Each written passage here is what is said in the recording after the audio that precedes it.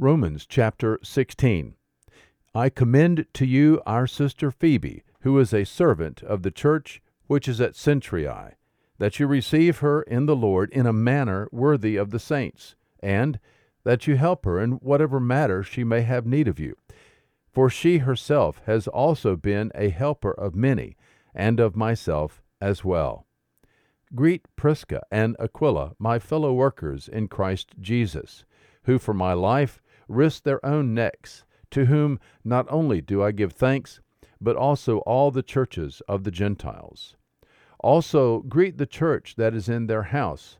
Greet Epaenetus, my beloved, who is the first convert to Christ from Asia. Greet Mary, who has worked hard for you. Greet Andronicus and Junius, my kinsmen and my fellow prisoners, who are outstanding among the apostles, who also were in Christ before me. Greet Ampliatus, my beloved in the Lord. Greet Urbanus, our fellow worker in Christ, and Stachys, my beloved. Greet Apelles, the approved in Christ. Greet those who are of the household of Aristobulus. Greet Herodion, my kinsman. Greet those of the household of Narcissus, who are in the Lord. Greet Tryphena and Tryphosa, workers in the Lord. Greet Persis, the beloved, who has worked hard in the Lord. Greet Rufus, a choice man in the Lord, also his mother and mine. Greet Asyncritus, Phlegon, Hermes, Patrobas, Hermas, and the brethren with them. Greet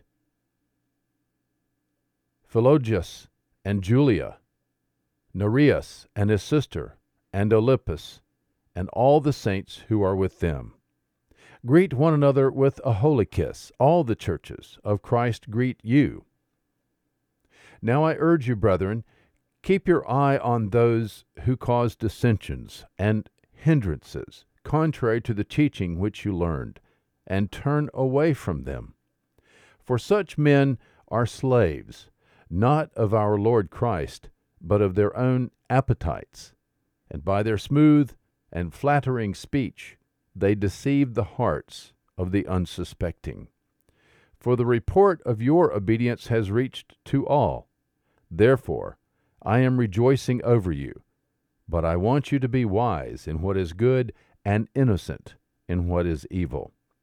And the God of peace will soon crush Satan under your feet.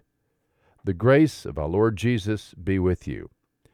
Timothy, my fellow worker, greets you, and so do Lucius and Jason and Sosipater, my kinsmen. I, Tertius, who write this letter, greet you in the Lord. Gaius, host to me and to the whole church, greets you. Erastus, the city treasurer, greets you, and Quartus, the brother. The grace of our Lord Jesus Christ be with you all. Amen.